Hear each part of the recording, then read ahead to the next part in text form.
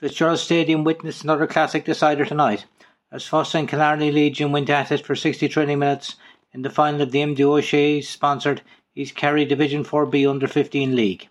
It came 20 minutes before throw-in, quickly passed, leaving great conditions for football on a perfect pitch. Legion have plenty of ball early, with corner forward Keane Hegarty looking dangerous, but some great goalkeeping from Dara Welton denied them an early goal.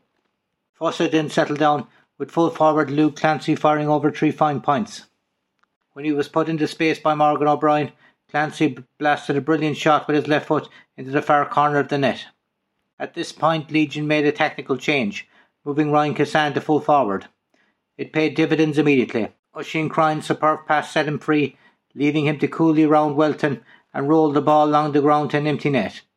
The superbly balanced Hegarty added a point directly after, and further Legion goals followed from sub Sean Lyne after being set up by Cassan, and then Cassan got his second, finishing well after being teed up by James Murphy. 2 Clancy frees before half-time brought the difference back to 7, but Legion's blast of scores in the middle had put them in a commanding position. Fossa came out strong to start the second half, with Donncha Vaughan, Derek O'Gorman, Morgan O'Brien and Conor O'Mahony scoring 4 successive points.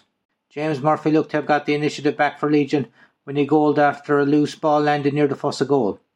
2 Jack Grady points kept them on top as the closing stages approached.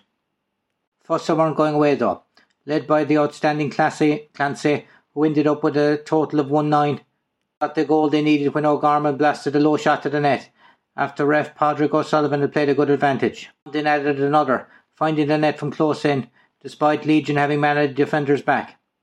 Legion tried to engineer another goal chance, but time beat them and Fossa were deserved winners. Captain Charlie Griffin accepted the shield from East Coast to Chairman Sean O'Keefe. Well done to Fossa on the victory and hard luck to Legion. On tonight's evidence, both sides have plenty of hope for the future, as the quality of the play throughout was top class. Thanks for listening and good luck.